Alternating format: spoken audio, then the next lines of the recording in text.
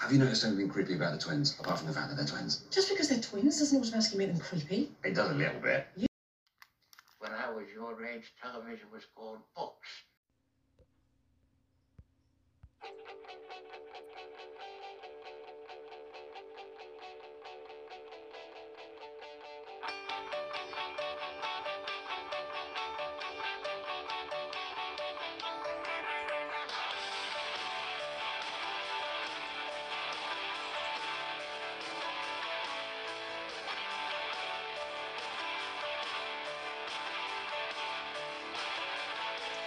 Welcome once again to the Book Exchange Podcast, episode 52 this time around. I'm John, one of my co-host and partner in crime, and twin on the line, Jude. Say hello, Jude. Hi, guys. There you go, and we're glad to be back. I was getting ready for recording this show. We looked back at our archive, and I think both Jude and I were pretty surprised to see that, Jude, it's nearly been almost a month since the last time we recorded our last episode. And folks, if you're new to the show, that's not our typical MO. We try to come up with a new episode on a cadence of once every 2 weeks. So a bi-weekly cadence, but it's summer. We've got 8 kids between us. We're both busy family guys, and, stuff gets complicated over the summer. What can we say, really? Right. Yeah. It gets a little hard over the summer, but we're bringing it back on track, and we'll try to keep it going. That's it. So we're back with the show. It is episode 52. And this show is going to be something a little bit different than what we typically do, in that, a typical show will discuss books that we've already read. Well, not for this episode. This episode looks forward. We're going to look at the rest of the year, 2022, and talk about some of our personal most anticipated titles that are supposed to come out this year. Talk about why we're looking forward to these books, who's writing them, what our experience may be with those writers or not. And so it's an episode where we look forward. And as I think I said this in the description that I wrote up for the last episode, looking forward to this episode. If we do our job right, hopefully listeners will get some recommendations for the rest of the year, maybe some books that they hadn't heard of, but will now be on their radar. So I think this is going to be a fun discussion. I know looking at my list, it's quite a diverse crop, and that's kind of the way we roll here. So that's the show.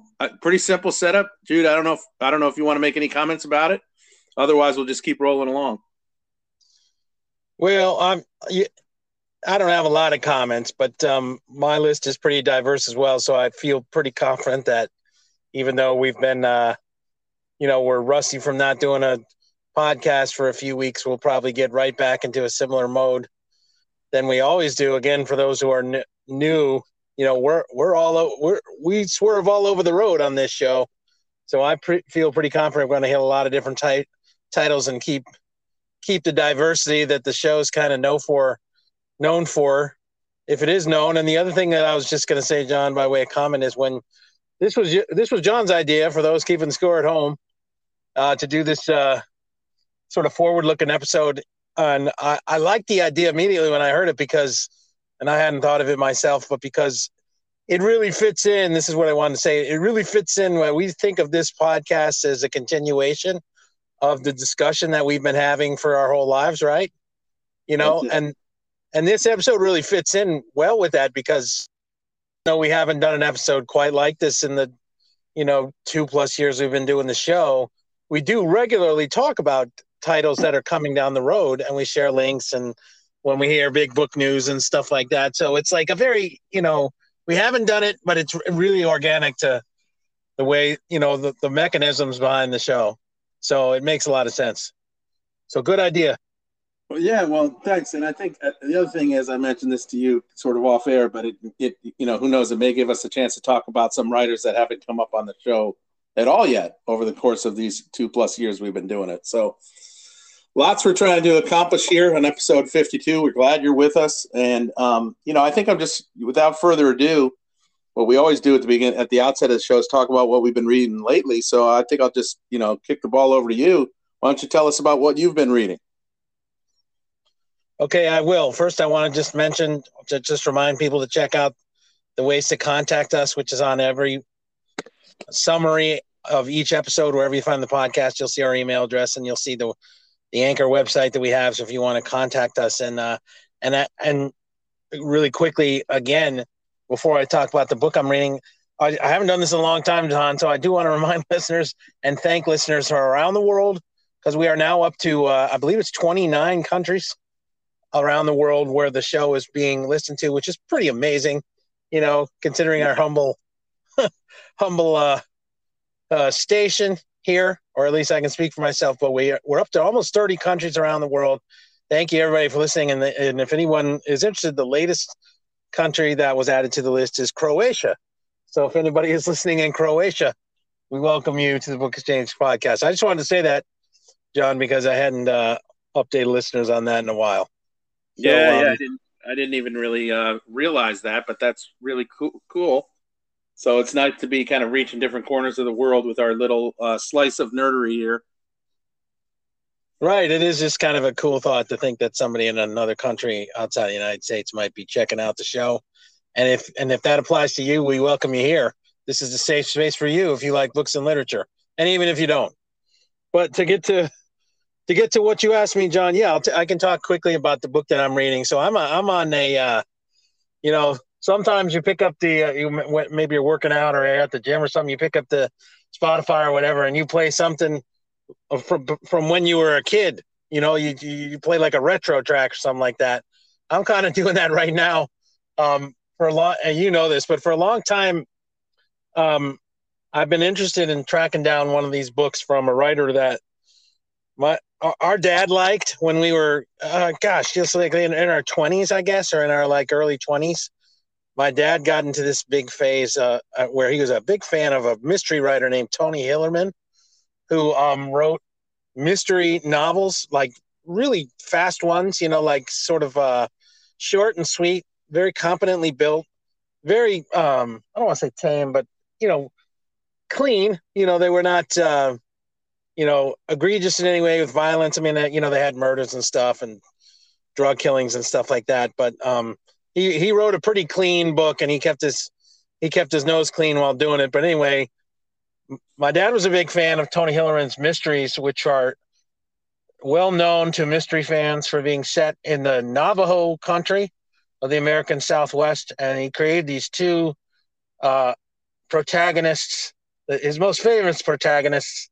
There were some more that were added at the end of his career, but they were two tribal policemen. One was a salty veteran, kind of an old guy on the way to retirement named Joe Leaphorn. And then he had kind of a protege, like an underling, who kind of was Tony Hillerman's main sleuth throughout the majority of his books, a tribal policeman in the Navajo Nation by the name of Jim Chi.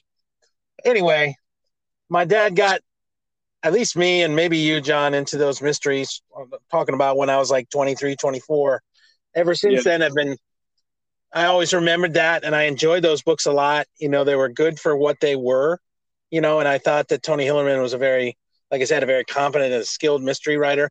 They were fairly formulaic, but they always wove in an element of the Navajo Nation and sometimes Native American spirituality or traditional practices. That was a really unique thing that Hillerman did. So long story short, I saw one very recently at a book sale. It was like $2.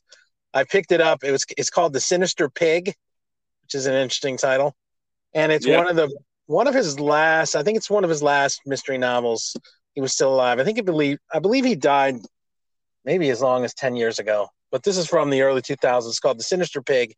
And it's one of Hillerman's mystery novels set in the Navajo Nation. And I just started reading it, but the books, they're really fun books and they're page turners.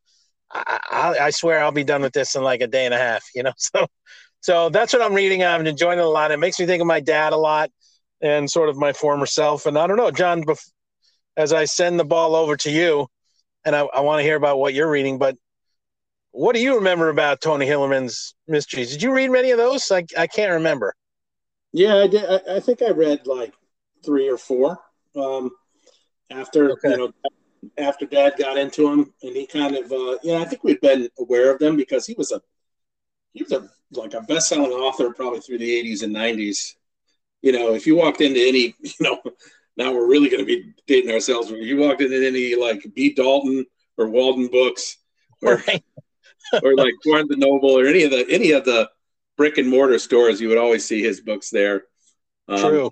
I think they were pretty popular. But you're right. What I remember is, you know, they are very, you know, he is a respected writer in that, yes, you know, just like Agatha Christie or something, had sort of a formula to the way their books are constructed, but they're very well constructed, like solid furniture.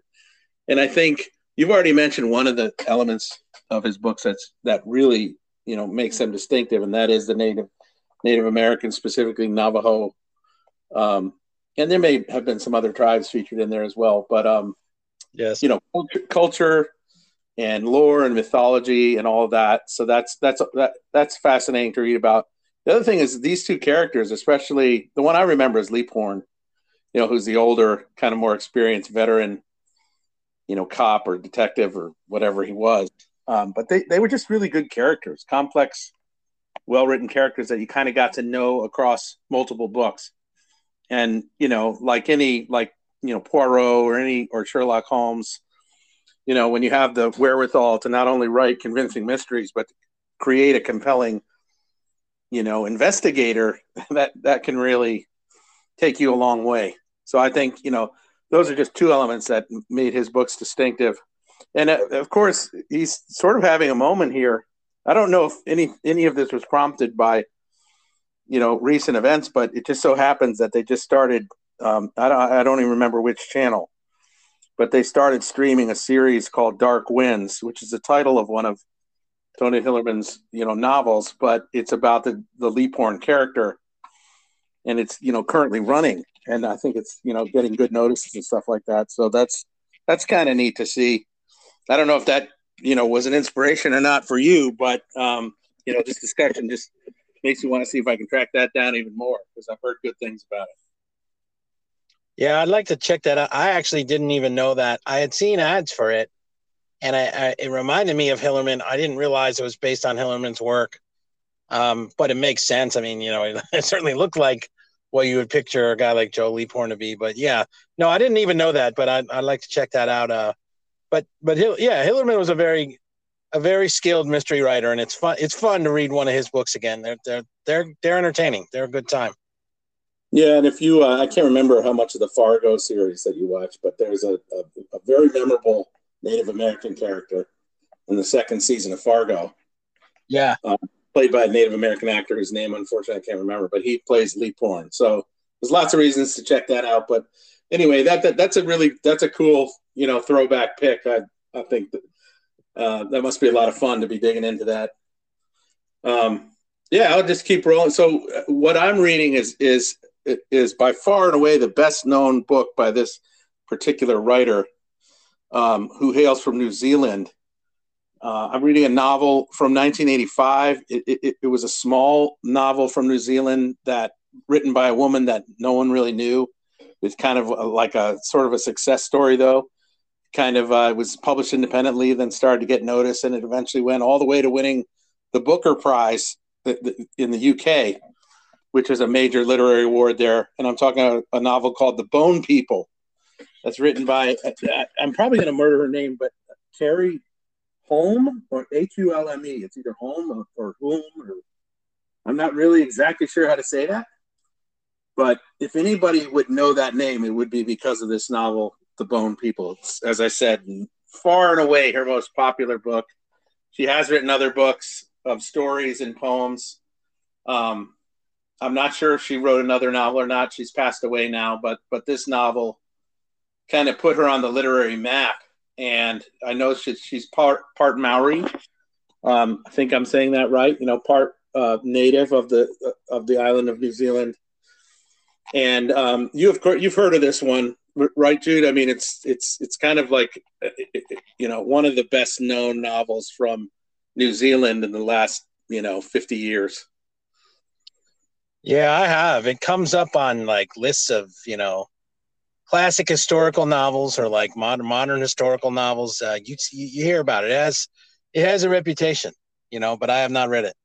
Yeah, it does, and it's a thick novel, almost 550 pages. I'm about, I would say, 2/3 of the way through it, and I said this to you earlier. I don't know. Given you can't help but form some kind of expectation from a book, whether from the title or from the cover or whatever. But I sort of expect with the title, The Bone People. And this novel's been sitting on my shelf for years, so I've always been curious about it.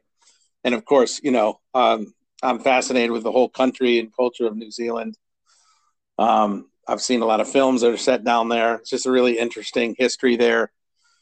And of course, it was popularized, at least to some degree, by the Lord of the Rings films. But anyway, I sort of expected this to be a much broader story of, again, with that title, and this, probably reveals my ignorance.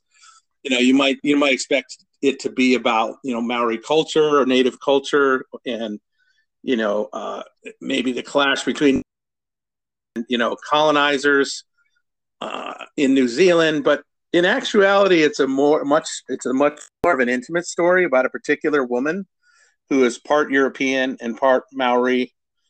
And I apologize to anybody in New Zealand or Australia if I'm mangling that pronunciation. I should have done my homework, but I'm going to go with it.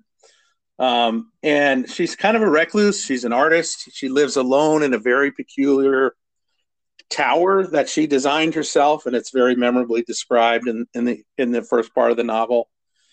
And one day she's just she comes back into her, domicile from a walk down to the beach, and there's sort of a feral looking child who has broken into her house and is just kind of hanging out there. And she quickly realizes the child is mute. And, the story unfolds where she gets to know this child, and then gets to know that the child is being raised by a single man who's a little bit older than her, who's also from the Maori culture. And you come to learn that this is not his biological child, but it's a child that almost, basically literally washed up on the shore there. And there was a disastrous shipwreck, and it's presumed that his parents were on the boat, but I'm sorry. The parents' bodies were found, but the child was orphaned, and this man ended up taking the child on. And so it's this sort of strange sort of, I don't know how else to put it, kind of a love triangle starts to slowly develop between these three characters as this very reclusive, sort of prickly woman gets to know both the child and the father. And there's a very kind of slow boiling sort of love story developing between the man and the woman. But it's interesting. It's also slow, and it's a much more intimate story than I thought it would be. So I'm wrestling with that a little bit. And again, maybe that's just because of what my expectations were versus what the book is. But it's beautifully written. There's quite a bit in it that has to do with the native culture there, and quite a bit of Maori language that's just sort of peppered into the book. Fortunately, there's a glossary at the end of the book, so you can kind of look up terms, but they don't bother to put in explanations or footnotes or anything like that. So I'm kind of doing a lot of flipping back and forth trying to figure out what certain terms mean, but it also kind of immerses you into a different culture. So I would say, in summary, it's a really beautifully written and a fascinating book. It's also a little bit, it's not fast moving. I kind of wonder, I'm well over, 350 pages. I sort of wonder where the story is going, but I think, you have to have a little patience with something like this. Obviously, it's going to be building up to some kind of, climax. So, yeah, I'm really glad to be reading it. It's certainly, it presents a culture and kind of a atmosphere that is very much foreign to what I know. So that's definitely enjoyable. And we'll just have to see how the whole thing turns out. But, there are a lot of people around the world who really revere this book, and it's always interesting to pick up a book from a totally different culture and try to figure out, what it is, why it may resonate, beyond that culture with the wider world. Yeah, I mean, well, like we've been saying, like the book does have a great reputation, and it's a very John Floyd level selection. to go, all the way around the other side of the world and immerse yourself in that far into a culture through a novel or a nonfiction book. It's interesting because, I don't know the book, like I said, but to hear you speak about it, I mean, I think one of the things that's interesting is that it's not, how do I want to say this? It's not titled like an intimate story. The book's called The Bone People. So you get this feeling that you're going to hear about a whole subset, it's not called like Lisa or something or whatever, or whatever the woman's name is, So, I don't know if that's a matter of just, the way, the people who are not the author got into the mix, like the way the book was marketed or what have you, or if it's something that's, going to come up and, will broaden in some way in the remainder of the book. It's going to be interesting to find that out, but you don't get the impression when you hear about it and you hear about its reputation that it's this small scale triangle between three people on like a remote place. You don't get, New Zealand is remote, at least from where we're sitting, but you don't get that feeling. So that's kind of interesting. Yeah, it is. And the book began with a series of very short it was a prologue, and it had very kind of like dreamlike imagery in it.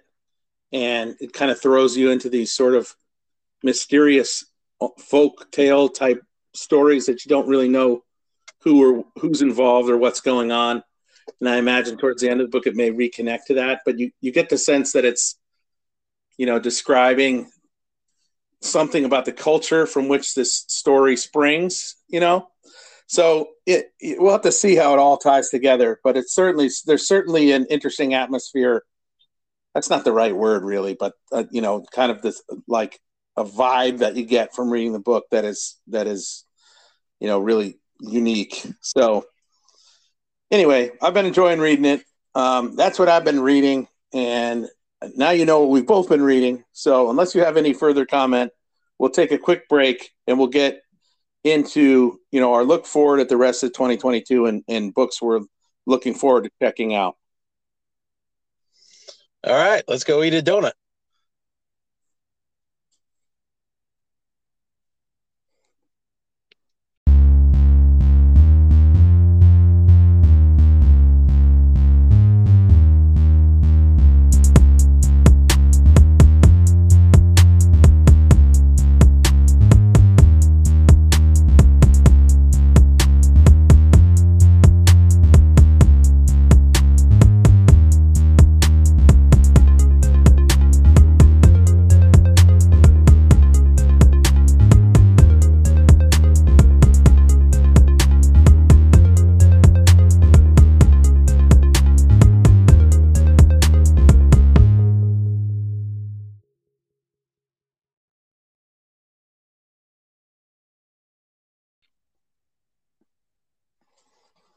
All right, Jude. So we're back, and as you know, this preparation for this episode, involved a little bit of research, which is we usually don't do a whole hell of a lot of homework, when we're planning these episodes. Let's face it.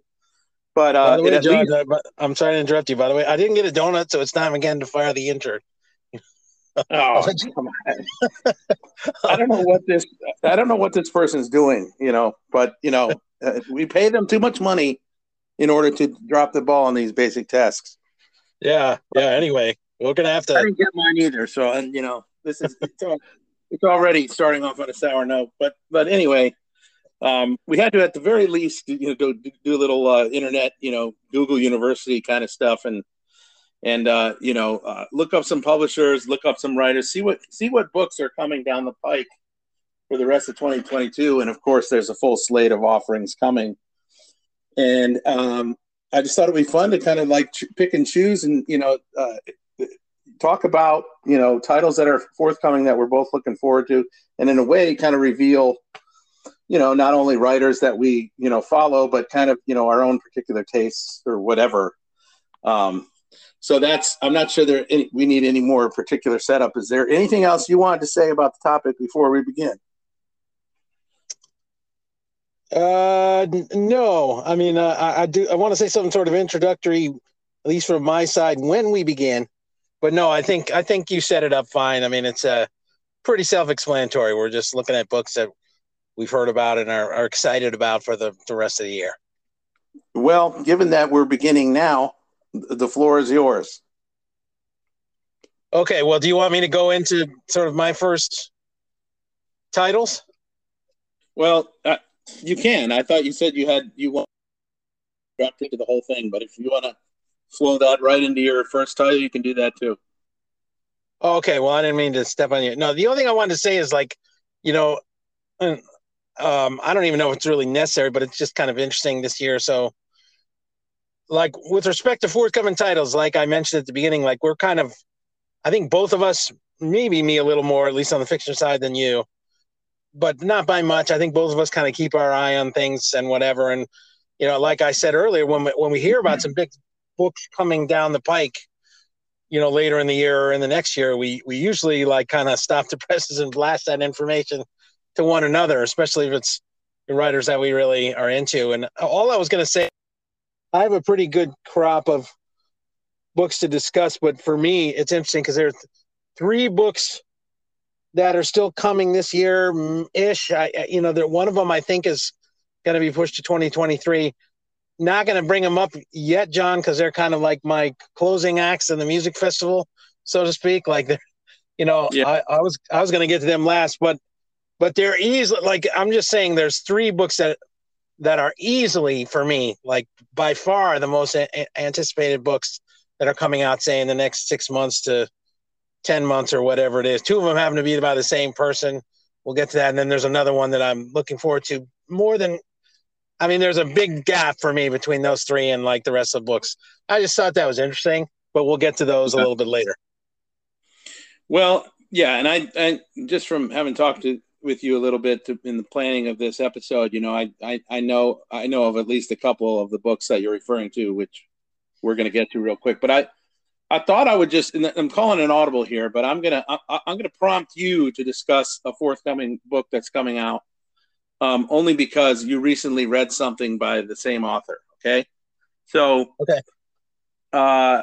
there's a writer that's come up on this show a couple times, but neither one of us had read until recently. He happens to be the most recent recipient of the Nobel Prize. His name is Abdulrazak Gurnah, and trying to remember which country he's from now. Do you remember? Is it Tanzania? Yeah, I believe it's Tanzania. Yep. Okay. So an African writer. I happen to know just from talking to Jude that he recently read one of his novels for the first time.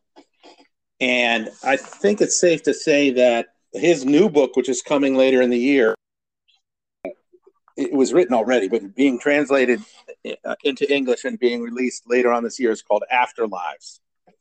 So that, I'm pretty sure that's on both of our list of anticipated books as far as this year goes. But I thought I would just, let you kind of talk just a little bit, because I know you just read one of his novels, and I don't mean to take over what you were going to discuss, but I'm given your reaction to having read one of his novels recently, I know you're probably looking forward to the release of Afterlives.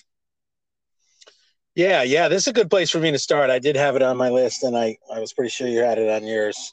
And yeah, it's interesting because Gurnah was a writer that, and we talked about him when he won the Nobel Prize last fall. Talked about him a little bit. I don't remember the number of the episode, but the gist of it was we were excited that there was a kind of a new writer to check out that neither of us had ever heard of in any literary discussion. A guy, and that's happened a few times with the Nobel Prize, and that's one of the things we like about that. I would venture to say, at least for me, I think the committee kind of gets right, when they do this every year. So sometimes they find somebody who really seems deserving of the prize, who's just way under the radar, and that's the case here. At least in this country, as far as I know. I think he had a certain following in the UK, because I've learned a little bit about him while I was reading Paradise, and since then, and I know that he's kind of Tanzanian, but by way of London, so he's like I think you mentioned when we talked about him last, like he's very fluent English speaker. And as it turns out, he went to England, sort of emigrated to England as a very young man. And I think did a lot of his adult living, if not all of it, in England. But he had this whole childhood, of course, in Tanzania. And I read. So you gave me his novel during the last exchange round of book giving that we do for our November birthday and also at Christmas. And I worked it in earlier this year. I was very impressed with the book. I won't go into it at length, but it was like a coming of age story about a boy growing up in that country, like Eastern. So we're talking about East Coast of Africa. And it was basically like, pre-colonialization by Europeans, or just this book, Paradise, was set kind of right at the twilight of the period where they were sort of living under their own tribal rules in the country, and the Europeans were just kind of moving in, Germans in particular, and sort of taking over and sort of colonizing places. English to some extent, but there were Germans in the book. And the upshot of Paradise is that there's a young boy, and it's telling his story, like from his point of view, but he basically is sold into ownership, slavery basically, by other people in Africa because his father had debts. And this is something that I guess happened in this period of history in Eastern Africa. You could be sold, like, if your dad owed money, you could be his kids could be sold off and be used essentially as slaves or just workforce with other families that had more power, etc. And that's essentially what's the circumstances in which Paradise unfolds. And so it's kind of this whole long journey where this boy bounces between a couple other families and ends up taking these different long journeys with traders, kind of like almost like pirates, but not on the sea, like traders who make their money by traveling to the interior of Africa and like peddling goods and stuff, black market stuff and stuff like that. And he kind of grows up under those circumstances. But Afterlives, it's interesting because Afterlives is not, I heard him describing Afterlives, which is, he's had many books in between, but Afterlives is related to Paradise, although he, if I understood him correctly, he sort of insisted it wasn't a direct sequel, but he what he does in Afterlives is he takes a character who's kind of already been through all of that, and a very similar to the same protagonist who's in Paradise. Paradise being the novel that kind of set Gurna on the map, and it opens with him returning to Eastern Africa, now under like colonization, okay. and then he goes through a whole story. And the novel is set in Eastern Africa again, but like under German rule. And it sort of continues on to a similar story of a character who's gone through similar circumstances, but not the exact same character. He said something to the effect of like he didn't feel like he needed to write a direct sequel, but he was interested in sort of where the story continued for somebody who had been sold and then was returning to their homeland. So, and as far as his writing, it's just very lyrical writing. It's very beautiful. It has a lot of commentary on many different traditions, different religions, Muslim religion, Christian religion, some Hindu. There was an Indian character in Paradise, and it was a very fascinating book. One of my favorite books so far this year. So I'm, as far as Afterlives go, just by way of conclusion, now I know that he's like really a sort of a Nobel-worthy kind of writer, and gives a lot of interesting perspectives on many of the different things going on in the nation of Africa, at least on the eastern side of Africa that I had no information about. So I'm going to keep my eyes open for that. I'd really like to read Afterlives. So I'll leave it there. Yeah. And this, I think, part of what we're trying to do is just to offer, humbly offer maybe some recommendations if people want to stretch their reading to other subjects or other places. And, as you mentioned, we're both pretty new to this writer too, but it just sounds like, after winning the Nobel Prize and your reaction to his book, Paradise, which is, the book that sort of broke through for him, and how this novel seems to sort of pick up on some of those threads, but it's many years later.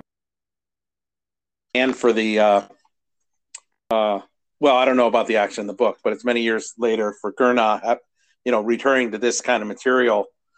It just sounds like, this is a really interesting writer on the world stage that's worth checking out.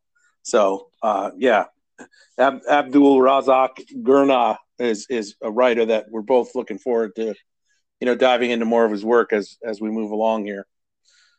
All right, so I'm gonna mention a title that's on my list that's very different, and I know that. Well, I feel like I don't mean to take over, where you're going with your list, but I know there's a pair of titles that we both want to talk about, and maybe we could do that together. But I'm not sure if you want to get into that next, or you have a different time that you want to approach that. Do you want to dive into those after I describe this one, or do you want to pick those up later? I'll just follow your lead. I did say I was saving my big ones for the end, but I was sort of half joking. I don't really care. I'll just follow your lead. Why don't you talk about the book that you want to bring up, and then I'll go off that. Okay. So the first title, I had heard about this already, and a couple of these books that I'm going to mention, I think they may already be out. They're either coming out in the rest of the year, or maybe have just been released. This one, I think, has just been released. It's a nonfiction book. It's called The World as We Knew It, Dispatches from a Changing Climate. Had you heard about this book at all, other than me telling you I was going to talk about it? No, I don't think so. And I'm even trying to remember who wrote it. So go ahead. Well, what it is sort of an anthology, as the subtitle, Dispatches from a Changing Climate, kind of implies. And I think this is a really neat idea. It has two editors, Amy Brady and Taja Eason, who I'm not familiar with. And I'm just going to borrow from the book description here because often they're helpful. It says 19 leading literary writers from around the globe offer timely, haunting first-person reflections on how climate change has altered their lives. And then it lists some of the writers that contribute to it, one of which is Kim Stanley Robinson, who's come up a couple times on this show, and different writers all over the globe. But I think what's really cool about this is that I think it's a really interesting way to approach the topic, the huge topic of climate change and what's happening to the planet, by collecting well-known or accomplished writers and having them share personal perspectives, kind of on the ground specific accounts of how the changes to the climate may be affecting them, in their lives, or what they've noticed from where they live. So the description gives a few examples that I'll just share. In the opening essay, National Book Award finalist Lydia Millett mourns the end of the saguaro cacti in her Arizona backyard due to drought. Later, Omar El Akkad contemplates how the rise of temperatures in the Middle East is destroying his home and the wellspring of his art. Gabrielle Belot reflects on how a bizarre lionfish invasion, and you talked a couple in our Fate of the Planet episode about, we both talked about invasive species and how they can sometimes change an ecosystem. Right. She reflects on how a bizarre lionfish invasion devastated the coral reef near her home in the Caribbean, a precursor to even stranger events to come. Traveling through Nebraska, Therese Svoboda witnesses cougars running across highways and showing up in kindergartens. So the idea of having different writers contribute essays and talk about what's going on, sort of, quote unquote, in their proverbial neck of the woods, and how they're seeing the manifestations of how climate change is affecting the planet. In other words, like the description said, making them first-person accounts, I think it's a really cool idea.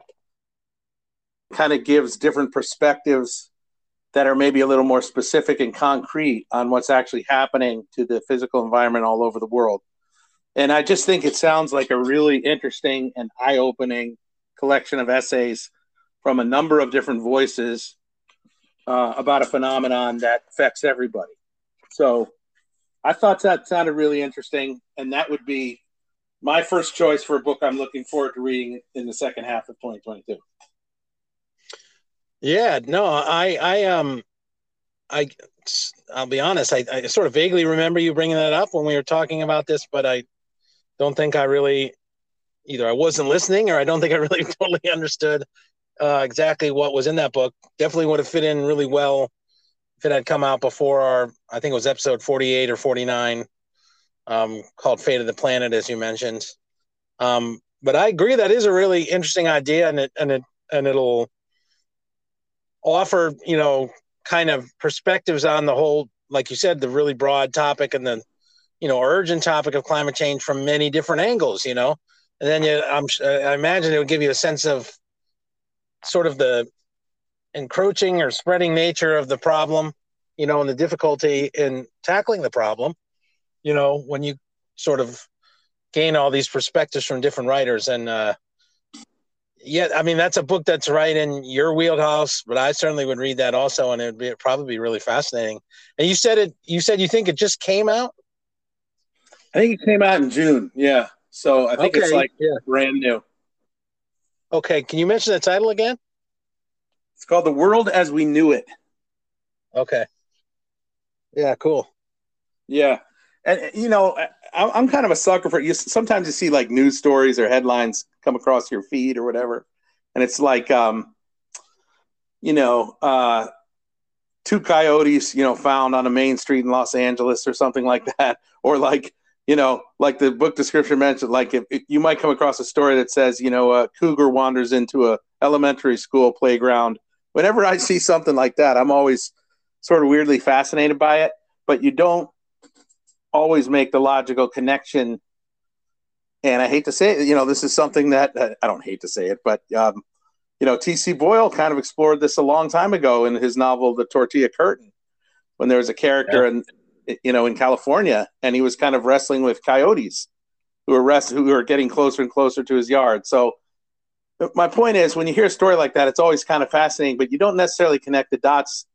Why are they there? Why are we finding them? This kind of thing is happening in Florida too. Animals that are just shouldn't be there, and it's because their natural habitats are being destroyed. So anyway, we can go on and on about that. Refer to our previous episode a few episodes back, The Fate of the Planet, if you want more of this stuff. But we got to keep moving. I think that one sounds really interesting, though. So forget what I said before, man. I overrule myself. Just it's your turn. So you go ahead and talk about whatever you want to talk about, and I'll follow suit. Yeah, that's fine. I mean, there's lots of interesting books all up and down the list. But I guess what I'll bring up now, there's 2 books, and this is similar, I believe. I'm not totally sure. So there's 2 books coming out by the same writer that I'm anticipating a lot, and I think you are too, at least to some degree. We can talk about them. And it just so happens that one of them is fiction and one of them is nonfiction.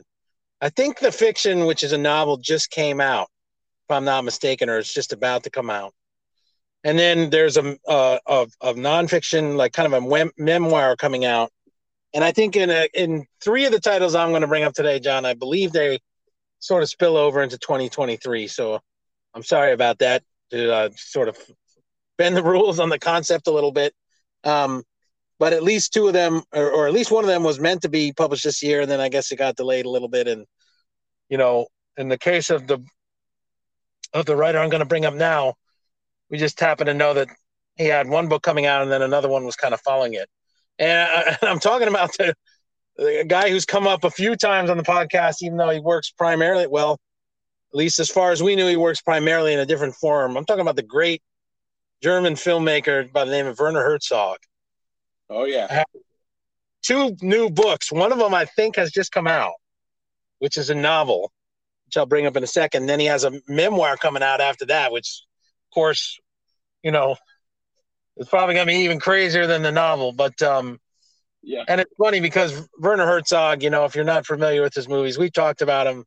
He's kind of a fearless, very intrepid fictional and documentary filmmaker who has literally traveled the world and made very adventurous films on a broad variety of subjects. Probably his most famous one is called Grizzly Man, the documentary about a guy who lived with bears and ended up getting killed by them. But he has all kinds of amazing movies. We don't have time to get into a discussion of his career necessarily. But yet he, in a very Werner Herzog fashion, in a couple of the recent interviews around the publication of his novel, he insists that his primary art is really prose writing, and even though he's most famous for his long career making films, although he does have many books that were published across, several decades. But he's definitely better known as a filmmaker.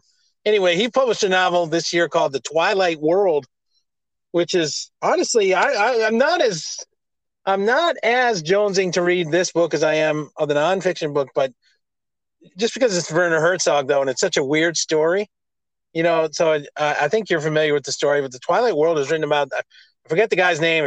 It's a novel about a real person in Japan who was on an island during the Second World War and was trying to, I'm not exactly sure how, but was like trying to, involved in trying to defend the island or, fight for the Japanese cause in some way.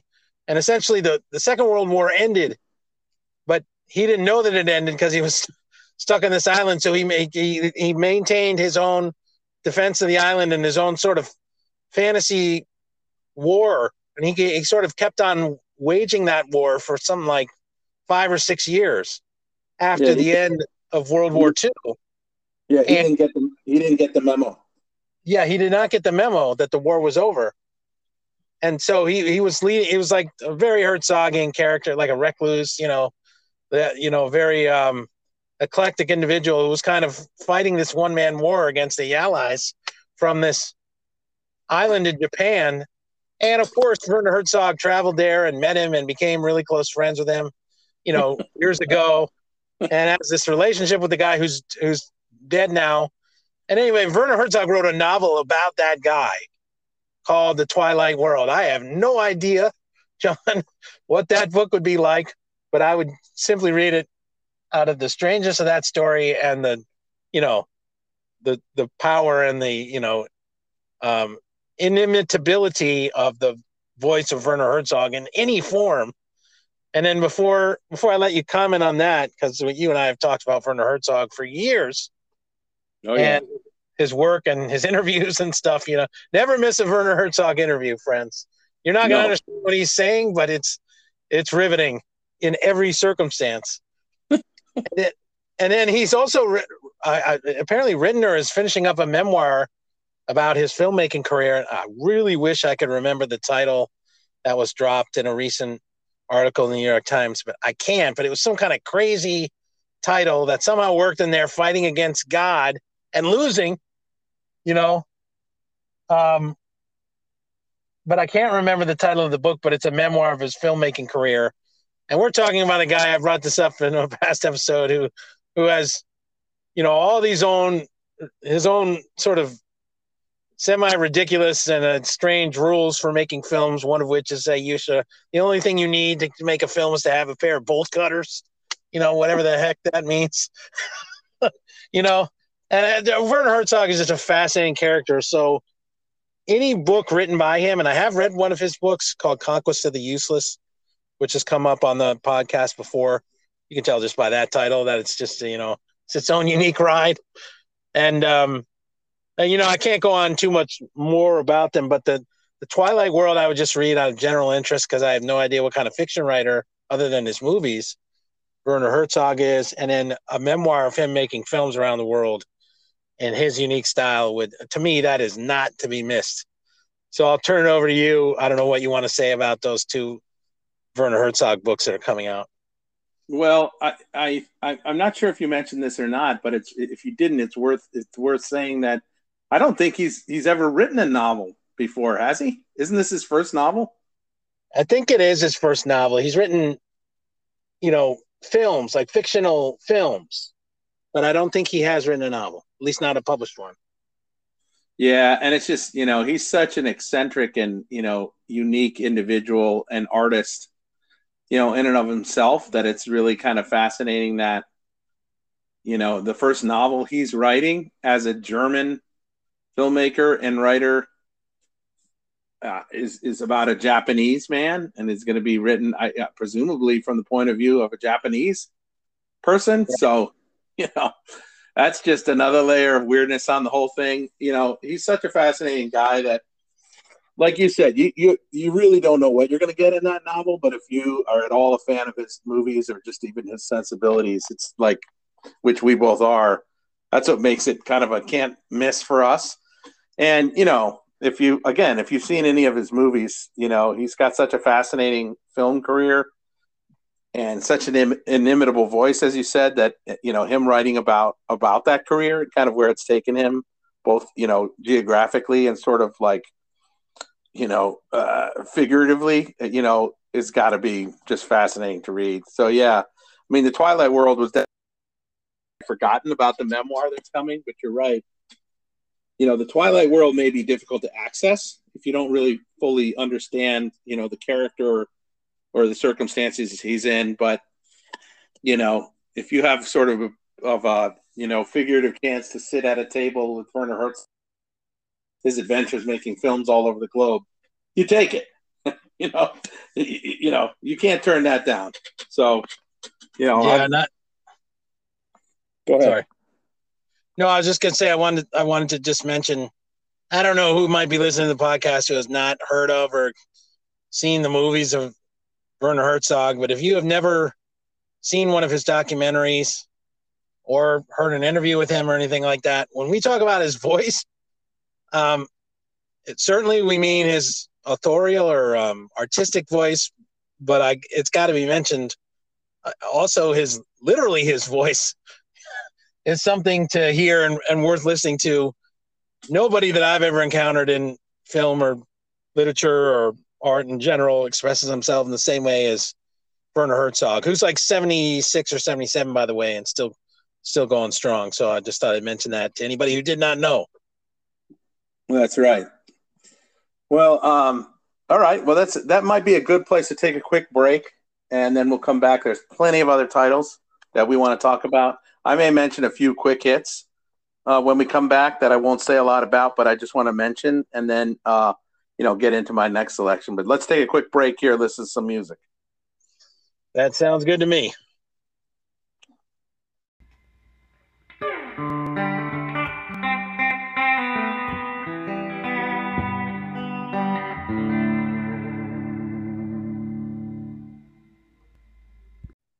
I can. Let's roll.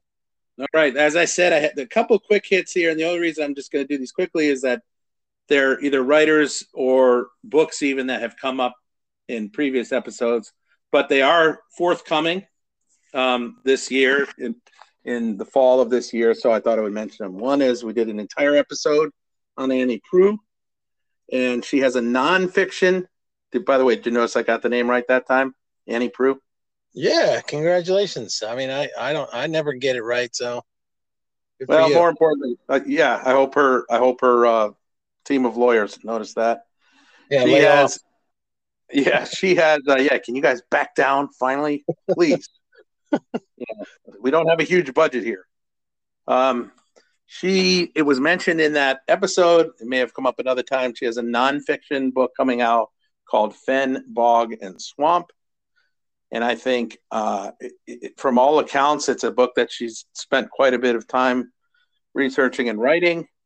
And, you know, many of her books at least touch on environmental themes, especially her huge novel, Barkskins. Here she sort of takes them on directly.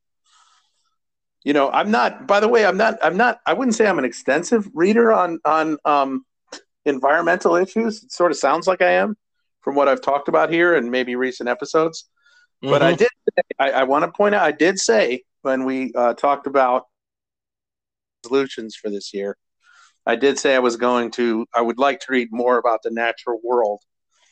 And obviously in doing that, you just can't avoid, you know, this topic. It's obviously an immense topic, you know, when you're reading anything about the natural world. So given how much we appreciate, you know, Annie Proulx's writing and her mind, I think it's got to be interesting to, you know, personally anyway, speaking for myself, it has to be interesting to hear her address kind of head on some of the challenges. And she's talking about a specific type of ecosystem, but it would be interesting to see just how, you know, how much she gets into it and, you know, how she handles that material. So I think that's of interest to me. Well, I just want to congratulate you, John, on sticking to one of your reading goals and go to the head of the class, you know, and receive your star. Well, thanks. I'll end up wearing the dunce cap in the corner, before the year's out. But at least I got there once. And we talked about one past Nobel Prize winner. I'm going to bring up another. The great American singer-songwriter, Mr. Bob Dylan, has a major new book coming out. I don't know. Was this on your list? Yeah. It feeds into sort of a category for me. Okay. Well, then I'll save it for that. But he has a major new book coming out this year that Jude's going to talk a little bit more about later, called The Philosophy of Modern Song, which, kind of like Werner Herzog, that damn thing could be anything. But it's guaranteed to be fascinating. So I thought I'd bring that one up. Yeah, and you don't have to worry about anything on my list. Keep going. Well, it's interesting. Speaking of, your list, or at least books you've read, the next book that's on my list, which is anticipated for me, is written by somebody who I have not read before, but you have. And he's a writer named Patrick Radden Keefe. And you spoke on this podcast, I don't remember which episode it was, about his book called Say Nothing, which was about, I think, in Northern Ireland. Kind of getting that wrong, but you remember the book that I'm talking about. Yeah, no, it did have to do with that and the troubles and people's lives around those times. I know you gave it a glowing review. That was a book that really, resonated with a lot of people. Sounds like a fascinating book. And actually, all of his books sound really interesting, by the way. Mm-hmm. Look at his back catalog. But anyway, this is a new it's sort of a collection. It's called Rogues, True Stories of Grifters, Killers, Rebels, and Crooks. And apparently Patrick Radden Keefe writes with great regularity for the New Yorker magazine. I'm not a regular reader of the New Yorker. I know of it. Nonfiction pieces about crime and criminals. And this is sort of a collection of some of his pieces from the New Yorker. Keefe says in his preface, they reflect on some of my abiding preoccupations, crime and corruption, secrets and lies, the permeable membrane separating licit and illicit worlds, the bonds of family, and the power of denial. So I don't know too much about it, and I don't know too much about Radden Keefe, but this sounds like a really, really sort of riveting collection. There's a reason that so many of us are drawn to, books, mysteries, crime stories, TV series about criminals. And it just sounds like this is really a fascinating collection, all about, actual criminals and crooks. So I just heard about this one and thought it sounded really, really interesting. I don't know if it was on your list, or I'm sure that you knew that it was coming, but that's got to be a pretty good book. No, well, it was not on my list, and I think I had sort of a vague intimation that it was coming. But I know this. I mean, Patrick Radden Keefe wrote that book about the Northern Ireland and the Troubles, and there had been cajillions of books written about that subject and events in that region of the world. Yet he found a way to tell kind of a really riveting story that had this long sort of mysterious murder and thread of murder and a mystery going through it in a relatively spare space that I thought was a very riveting book. So take from that what you will, but I'm with you. He's a very interesting writer, and based on that experience, I think there's probably a lot to offer in that book, Rogues, that will be coming out. So it's a pretty safe bet there. Yeah, I figured for anyone out there listening who may be a true crime fan, this could be one to look out for. Yeah. Well, it's your turn. Oh, is this my cue? Okay. Well, all right. So, just looking at my list here for the rest of the episode, John, I'll tell you what I'm going to do. I have two, me being the fiction guy around here, which is not really true because you read plenty of fiction.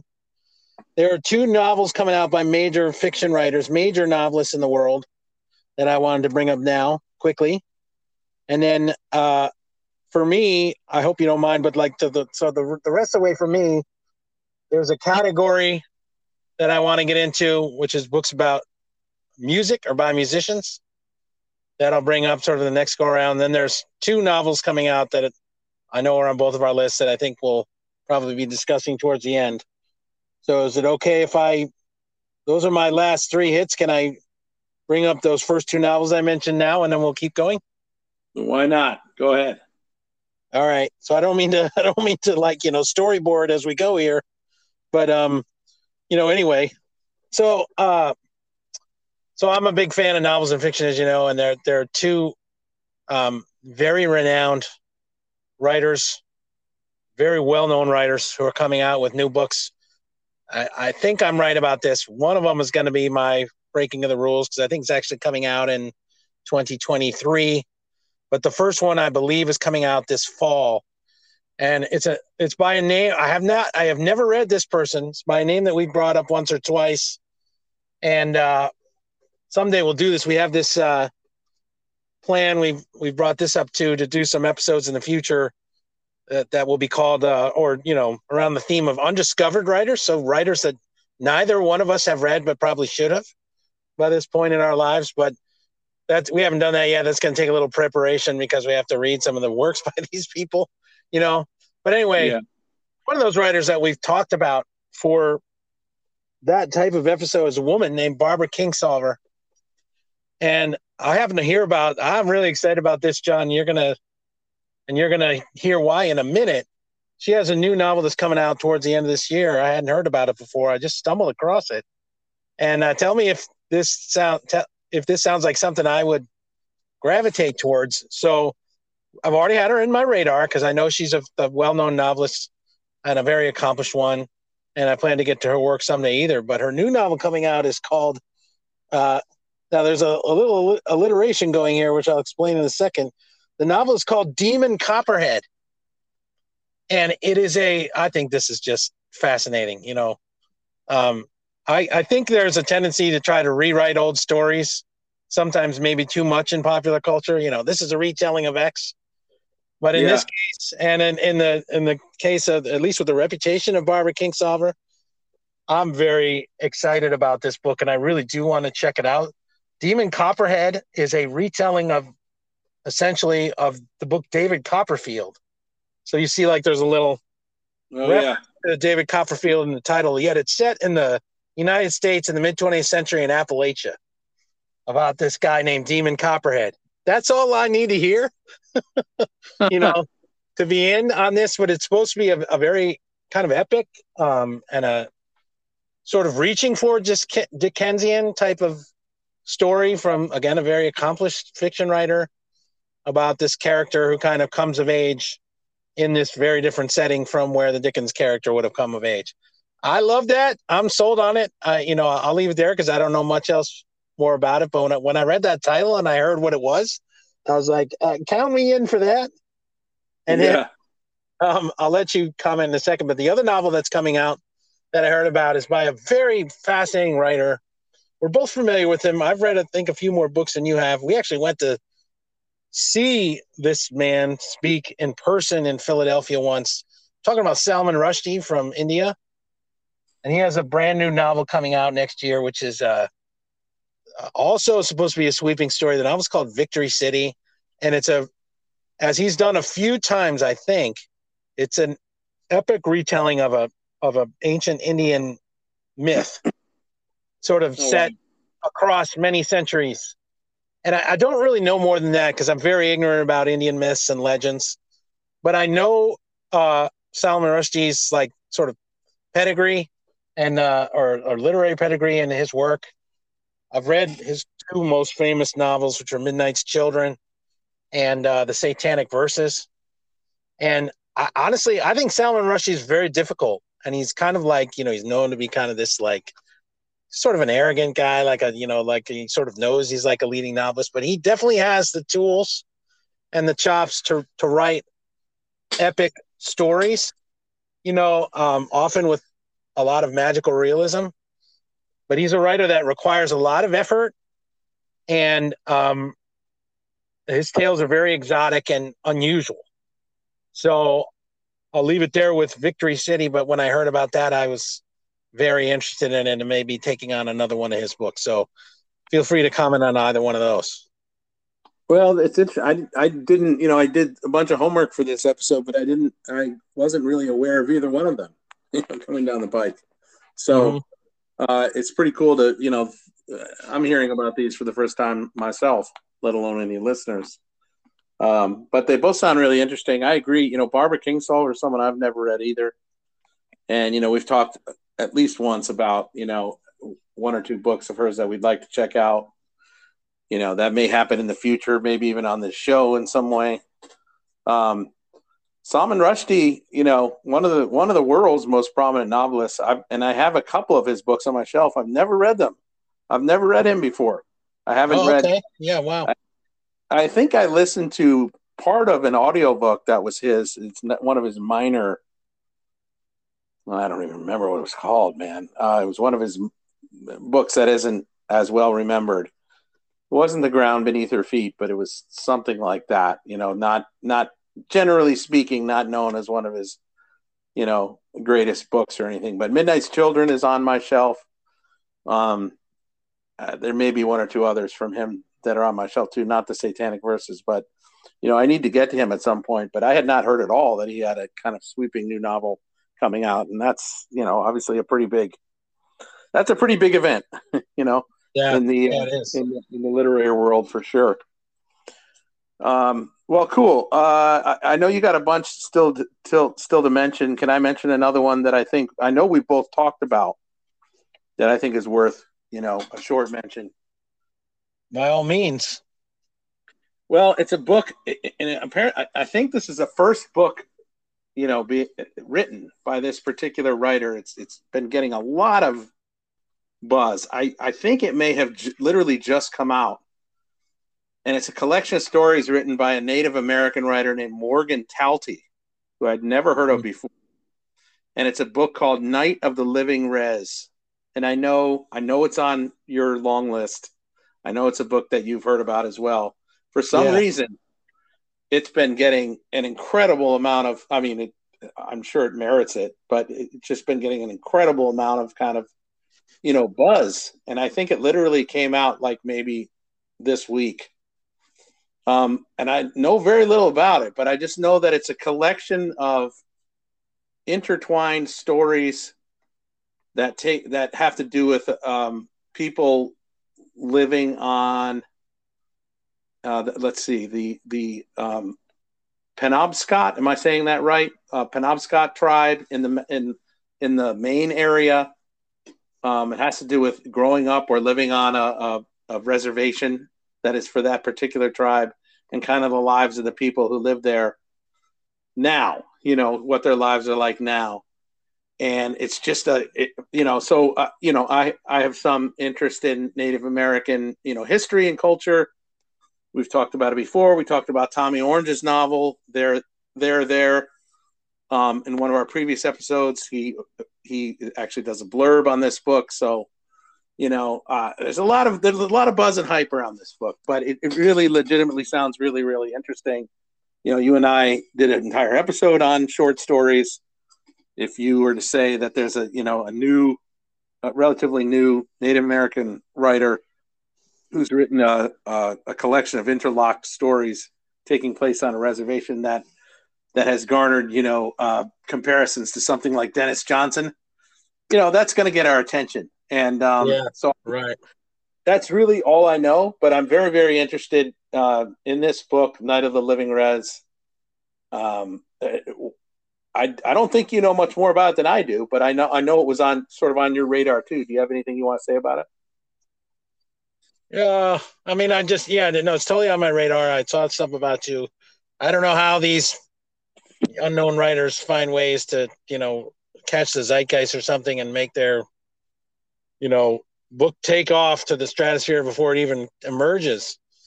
But the thing is, by all accounts, the quality of these stories is there to warrant this kind of buzz. And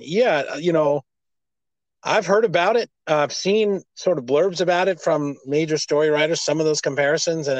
But just the idea of, when you think of Native Americans, you don't necessarily think of the Maine region, but of course they were ubiquitous across the entire continent before we showed up, ancestors of those people or descendants of those people, pardon me, who are still, around, of course, and living their lives today. And just seems like a fascinating batch of stories. And the book, it just seems like the book has real promise. I can't wait to check it out. I don't know anything about the guy who wrote it, but we'll see. Yeah, Tommy Orange, who wrote There, his blurb says there's so much brutal, raw, and beautiful power in these stories. Reading this book, I literally laughed and cried. It's just, when you hear a reaction like that from an established novelist, and this particular person hasn't written anything, it's going to get your attention to some degree. Now, how much of it is just hype and how much of it is actual, that depends on the reader. But, sign me up. It certainly sounds like a really interesting collection. Yeah, no, I'm with you. Yeah. Maybe we'll discuss that in a future episode. Right on. So what else you got? All right. Well, I've got 3 titles I want to bring up under the category of music. And we can talk about them. It doesn't have to be forever. But all 3 of these books are highly anticipated for me. And the final one I'm going to talk about is one of the ones I mentioned earlier. That's like far and away one of my most anticipated books in the near future. But I'll cover the first 2 first. The first one is the one you mentioned already, called The Philosophy of Modern Song by Bob Dylan. We definitely talked in our episode about books about music. I talked about his memoir called Chronicles, Volume 1, which came out in the early 2000s. And for everybody who's been waiting for Bob Dylan to put out Chronicles Volume 2, you're still waiting, but instead he turns out this book with the highly ambitious title called The Philosophy of Modern Song. And, you can read the description if you want. It's on Amazon. I don't know if it's going to help you very much in terms of knowing what's going to be in this book. But Bob Dylan, is so unique, in the American canon, with his lyrics and the prose writing that he has done, that there's no way to, as you said, there's no way to anticipate where this book will go.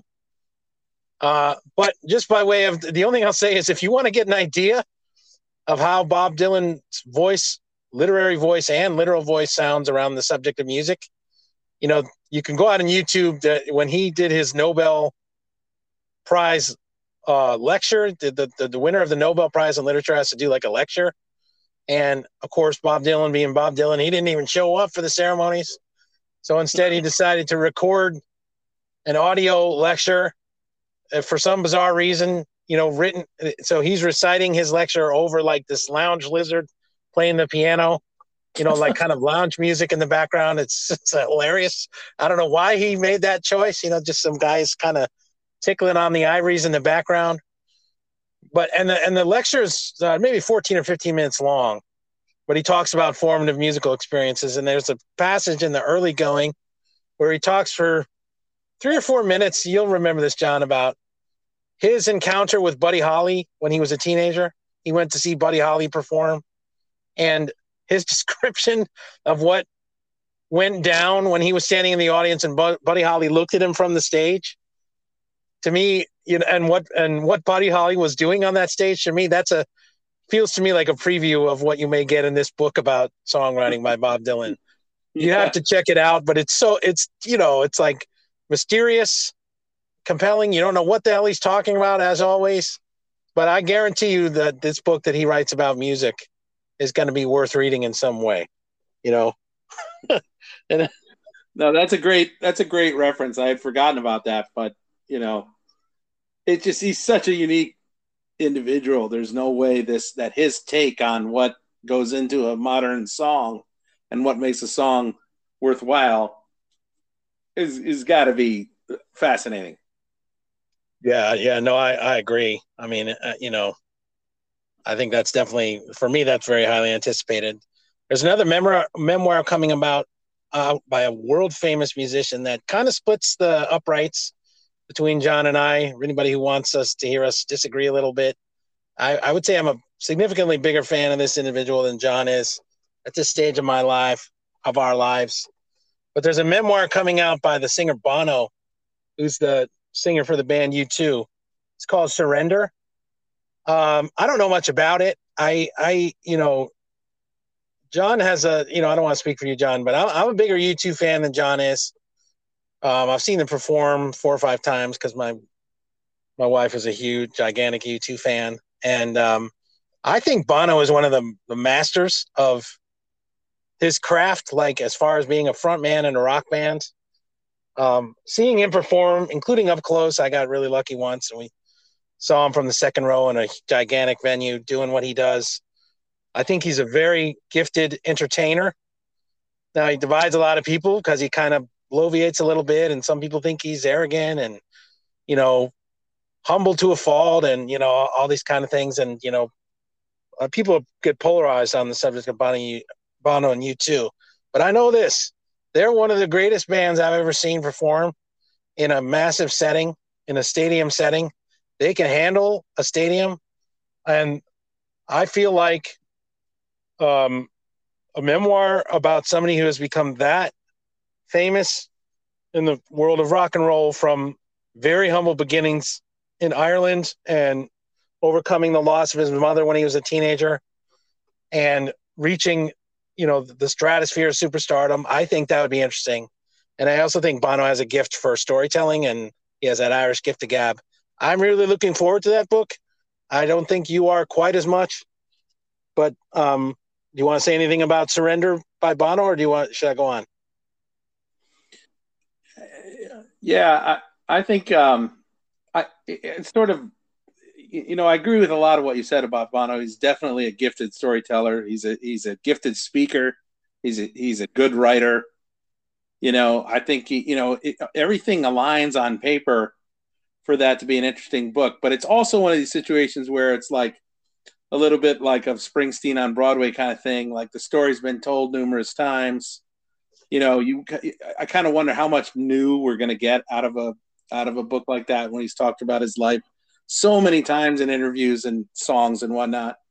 Mm-hmm. The other thing is, for me personally, it's, he has been one of the greatest rock stars, that in our lifetime. But like a lot of rock stars, I feel like he's sort of like, past, he's sort of past what his prime would have been. And as he continues to go on, you wonder if there's diminishing returns. I certainly think there is in terms of their music. How they perform on stage, I don't know. I've actually never seen them. And so, but because I feel that way about their actual music, what they put out lately, you wonder, is this book going to be really, really good? Or is it, should he have written it like 20 years ago? I don't know, but I'm certainly, he's got enough of the storytelling skills and certainly an interesting life journey that it could be a really interesting book, interesting read. So I'm sort of on the fence about that one. Yeah, to be honest, I mean, you and I joke a lot, and I told you that you should have seen them or whatever, blah blah blah. But I think those are all very fair takes. I mean, I certainly would agree that I think he is kind of past his prime, and there's the potential that this book won't be what I anticipate, but I hope that it will be. And I'm really looking forward to checking it out.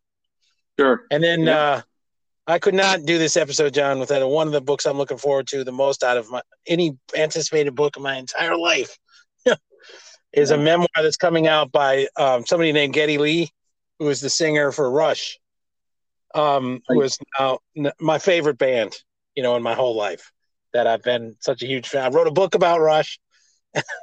And that's right. And Geddy Lee is a fascinating individual to me. Obviously, he's one of my great musical heroes. He's been working on a memoir. He put out a previous book, kind of more like a coffee table book, called Geddy Lee's Big Beautiful Book of Bass. I wasn't all that interested in that, but I know he's been a huge reader his entire musical career, and he's a very articulate, humble, plain-spoken individual in interviews, because there's gazillions of interviews of him, and he's one of the greatest musicians in rock history, without any question.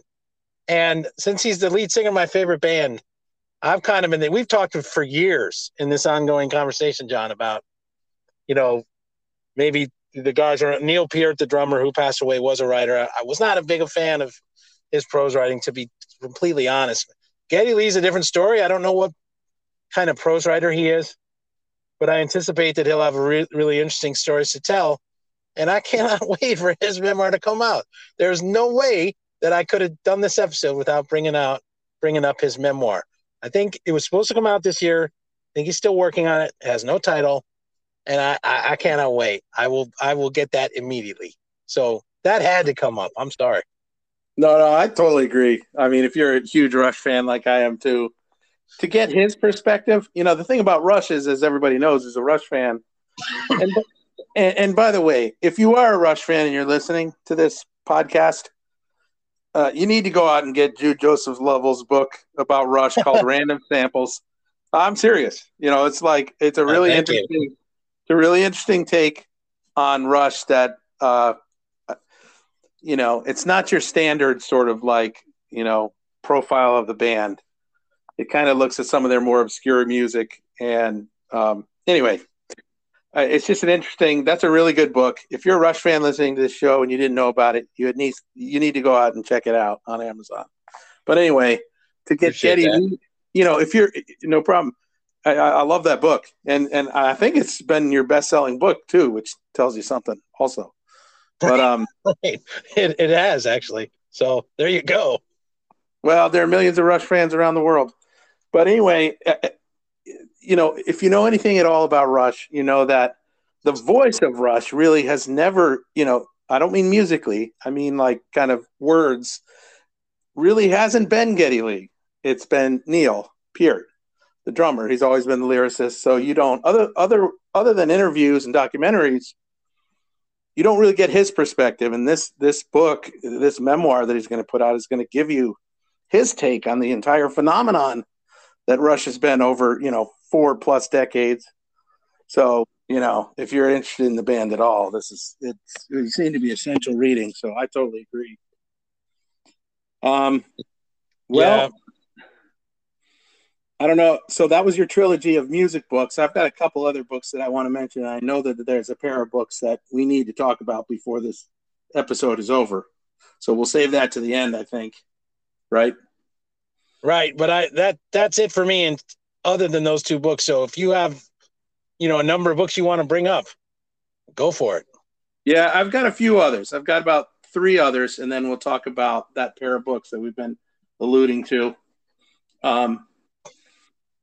And strangely enough, these are all nonfiction titles. I'm a little bit more of a nonfiction guy than you are, although you read plenty of nonfiction too. But these all jumped out to me looking at books that were coming. There's a very highly regarded, nonfiction writer and essayist named Jeff Dyer from the UK. I've actually never read any of his books, but I know that they've been very well regarded. I've circled around them before. I know that you know about Jeff Dyer, at least.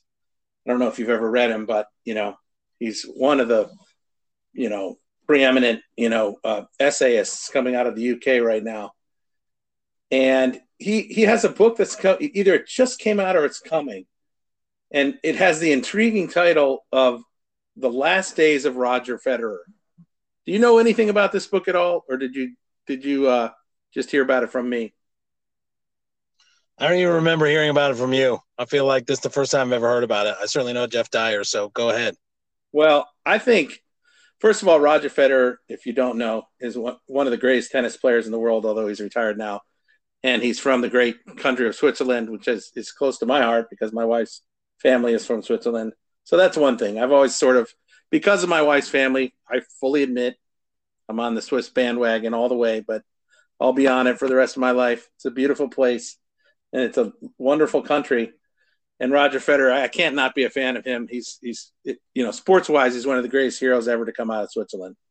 So, the title grabbed my eye, just The Last Days of Roger Federer. It's kind of like, it's that doggy head tilt we talk about. It's like, But the description is when I read the description of what this book is about, I thought, well, this sounds like it's really, really interesting on a topic that I know we've talked about before in one way or another. So I'm going to read from the description of the book because it just sounds utterly unique. So it's a nonfiction book. I should say it's called The Last Days of Roger Federer and Other Endings. How and when do artists and athletes know that their careers are coming to an end? What if the end comes early in a writer's life? How to keep going even as the ability to do so diminishes. In this ingeniously structured meditation, Jeff Dyer sets his own encounter with late middle age against the last days and last works of writers, painters, musicians, and sports stars who've mattered to him throughout his life. With playful charm and penetrating intelligence, he considers Friedrich Nietzsche's breakdown in Turin, Bob Dylan's reinventions of old songs, so we kind of a little connection there, J.M.W. Turner's proto-abstract paintings of blazing light, Jean Rhys's late life resurgence, and John Coltrane's final works. And so this is a book about, you know, how careers, either in art or sports or other endeavors, end. And it sounds like it plumbs that question I know we've talked about many times in many different contexts. You know, when is the right time? We just talked about it with Bono. When is the right time for an artist to hang it up? You know, when should an artist retire from sports? When seen in the E Street Band stop touring? You know, when should Bono and the boys call it a day?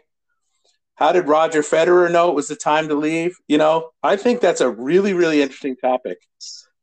And this it sounds to me like it's a book of essays about, you know, endings and ending a career. And it also has a bit of a personal bent, it sounds like, because as it said, you know, he's a writer who's approaching late middle age, and it's like, you know, when should I stop? So I thought that sounded like a really interesting and unique collection of essays, and I'm really looking forward to it. So that's one title. I don't know if you want to comment on it at all.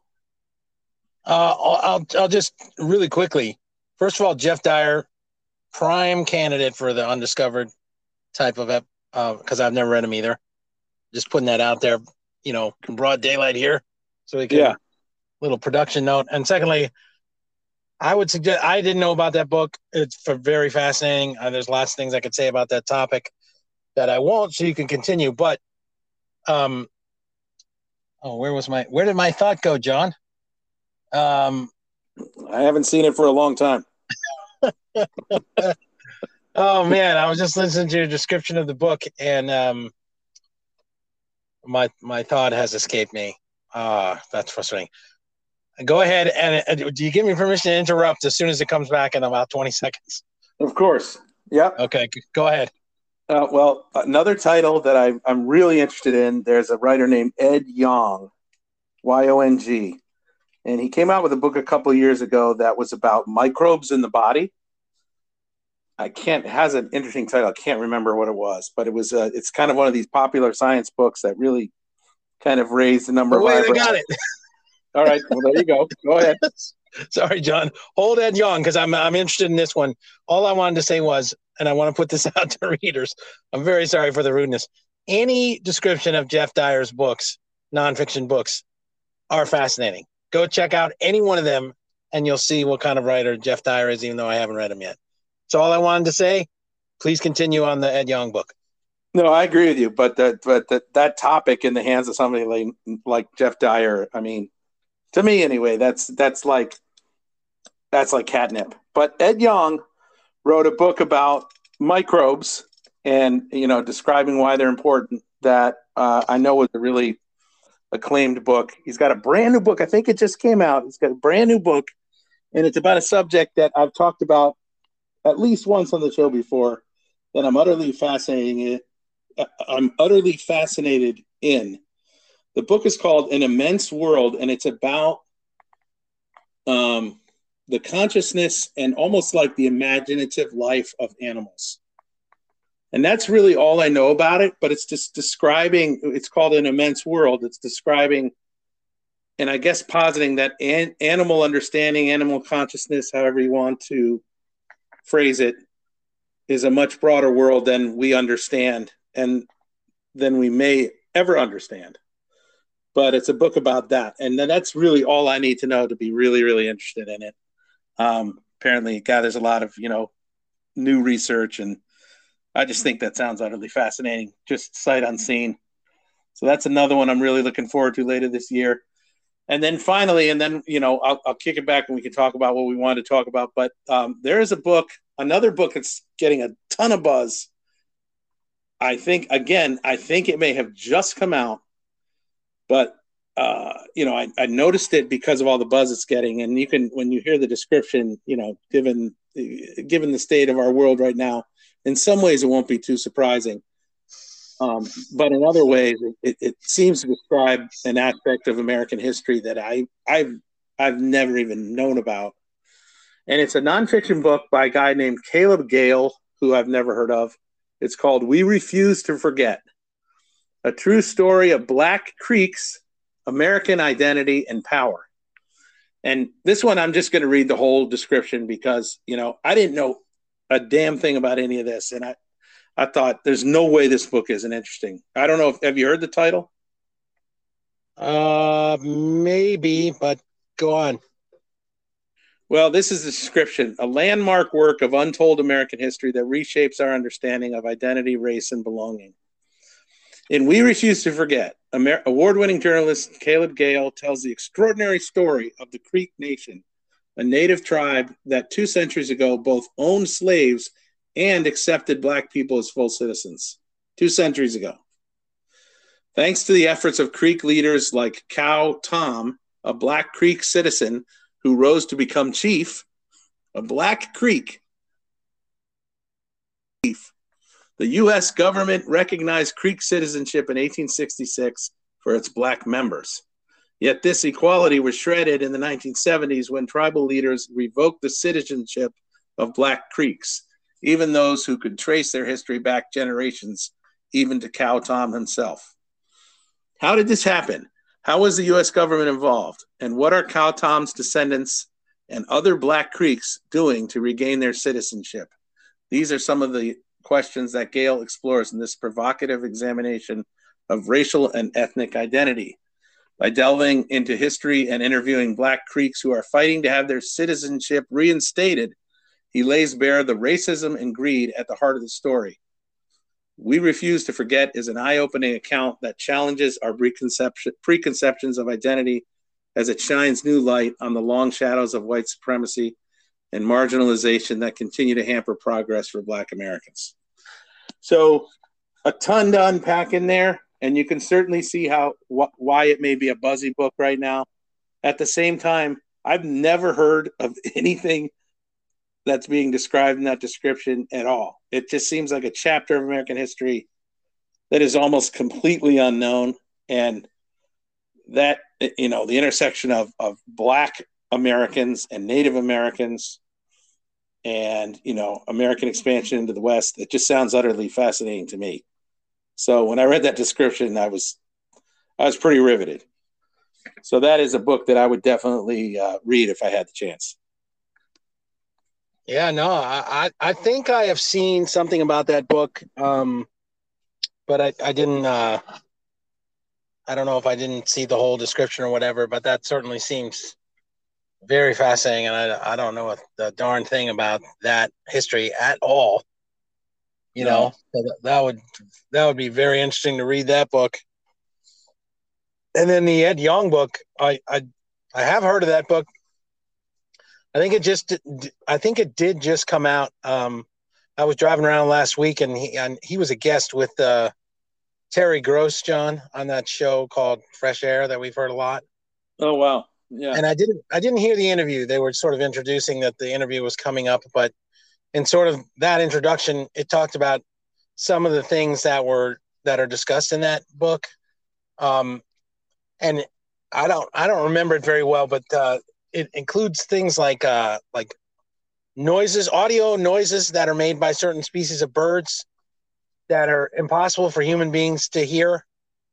And in essence, there are like whole conversations going on over our head and around us that we don't know are happening because we can't hear them, things like that, so that it definitely would be a very interesting book to check out also. But all three of those books are really, I would read any one of those three for sure. Yeah, the Ed Young book reminds me of a book I've talked about much earlier on the podcast. It's called the Hidden Life of Trees. Right. And the guy wrote about what's actually going on between trees and how they communicate and how they, share resources. And there's a whole. You can't possibly look at a forest the same way after you've read that book. And I think this sounds like a similar experience. So. Yeah. Good point. Yep. So anyway, that I think we have one more set of books to talk about. I think. I mean, obviously there are other titles, that we could have covered, but we can't finish this show without talking about this pair. Right. You want me to do it? Sure. Why don't you set it up? Okay. Well, there is a publishing event happening towards the end of the year that when this dropped earlier in the year, I didn't get the news first. John got it first. And this is an example of what I was talking about. Like we'll hit each other up with book news. I remember you sent me a text with a link to the dropping news because it's a major publishing event in the world. And you were kind of like, are you sitting down? And so what we're talking about is if you go all the way back to the very first episode of this podcast, it was called The Books That Made Us Fiction, where we talked about some of our favorite books that really formed us that were huge milestone books for us, forming us into the kind of readers we are today, etc. And for me, he sent me on sort of indivisible with setting me on the path toward trying to write fiction myself. One of the books I brought up was called Blood Meridian, and that was written by a man named Cormac McCarthy. And Cormac McCarthy is the writer who's coming out with 2 new books later this year. Now, he is one of my all-time favorite writers, and one of the most powerful and interesting fiction writers that I've ever read in my life. But news of a new book for me is kind of reclusive. He always has been reclusive. I think he's given like 2 major interviews in his entire career, which started in the 60s, to give you an impression. And he's kind of like hidden in plain sight. Like, people know that he's still alive. He's very old now. He's in his late 80s. But the last book he published,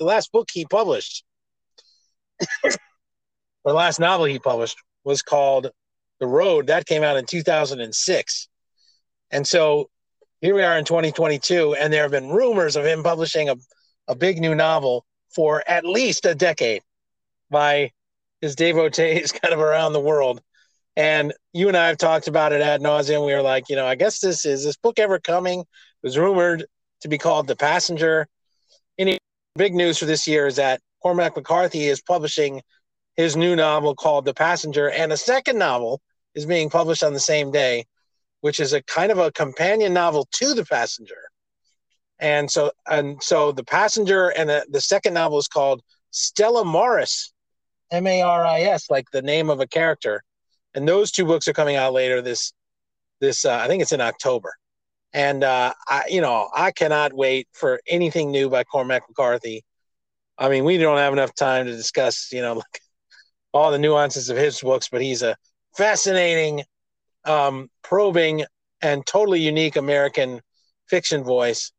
And I'll try to really quickly, because I did do the Google University summaries of the 2 books, and then I'll let you talk about, what you think about these books coming out.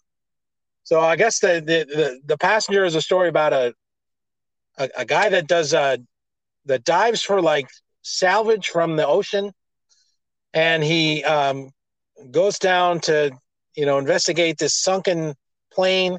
I think it's in the Gulf of Mexico, if I'm not mistaken. I might be wrong about that. No, I think you're right. And his job is to go in there and investigate and kind of find out what happened and recover whatever is in the plane. And apparently, like, the black box and 2 of the passengers are missing, and they don't know why. And then there's this whole backstory about his father and what his father did for a living, and a sister that he lost that he had this like really close relationship with, maybe kind of a unnervingly close relationship with. And it's a story about this man and his the mystery of this sunken ship and his tormented relationship with members of his family. And then Stella Maris is about, I may be wrong on this, but it might be about the sister, but it's about a young woman who is a doctoral candidate in mathematics who somewhere in the middle of the 20th century checks herself into a psychiatric hospital with a big bag of money. And it's a much shorter novel, apparently, about this individual character and her tortured past and her relationship with her brother, who I believe is the protagonist from The Passenger. So those are the descriptions of the two books, unless I have some of the major details wrong. But, you know, I don't even know. Cormac McCarthy could be writing, you know, a treatise on like toilet paper, you know, and I would read it. I think there's intimations that both of the books have philosophical undertones and ask very pointed questions about the way we relate to one another and even about God and whether God exists and death and humanity. And all of those things are big themes in Cormac McCarthy novels across many decades. And I cannot wait to read those books. That is by far the biggest literary event of the year for me, and the books I'm anticipating the most. I don't know. I feel like I'm kind of all over the place, but what do you have to say about the forthcoming Cormac McCarthy novels? I mean, that's why we saved it for the end. This is an absolutely huge event in publishing. If you ask any reader, unless you're just not a fan of Cormac McCarthy, but even then, it's so rare that he comes out with a new book these days.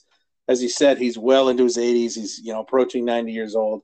The fact that he had 2 novels in him when it seemed like maybe The Road would be his last book, you know, is incredible. And then when you read the descriptions and how sort of like complex and intricate they sound, you know, you're right. I mean, it's Cormac McCarthy. So if you have read something by him and enjoyed it, you're certainly going to be interested in these. Also, you know, he's still pretty well known for, you know, writing about cowboys in the American West. This sounds like a different subject matter for him, you know, although he's also written about the American South because that's, you know, he's from Tennessee, I think, or he lived there for a long time anyway. And he's written about the South earlier in his career. So it's not new ground from, you know, geographically. But, you know, it also sounds like some of it. So he's been living for the last couple decades of his life in some sort of scientific think tank or community where that does a lot of scientific research and sort of on the cutting edge with stuff like that. So it sounds like there's some science that, you know, hard science that gets into these books that you have to imagine is the fruit of some of those discussions with scientists that he supposedly has been having over the last 20 years. There are just many, as he mentioned, also his usual preoccupations with, you know, God and big questions of religion and, you know, belief. So there's a lot of stuff that goes into this stew, plus the fact that it's been such a long time since we've heard from him. You know, there's no way that these aren't going to be really interesting books. You know, unless they're like, he's just, you know, like we were saying before about endings. Maybe he's gotten too old and maybe he's just not coherent anymore. But it's Cormac McCarthy. You know, I think we're both willing to give him the benefit of the doubt there. And, you know, there's certainly, you know, a ton of anticipation, sort of fascination about what these novels are going to be. So I'm 100% with you. To me, they're the biggest releases of 2022 if they come out this year. And I think it's going to be really, really fascinating. You know, there's no question if this podcast is still going, we'll be coming back to this material one way or another, you know, down the road because of our love for Cormac McCarthy. So, yeah, it's going to be awesome. You know, I can't even, you know, I can't even imagine what these books are going to look like, you know, or how big they're going to be, or, you know, it's just going to be really interesting to see. So I think that's probably a fitting note to end this discussion. Yeah, I think, well, if you want to know what they look like, you can just go on Amazon because they got plenty of pictures of them. They're being sort of published in a box set and all this business, but that's the Okay. the business side of it. And they are very striking, by the way. They have very striking covers.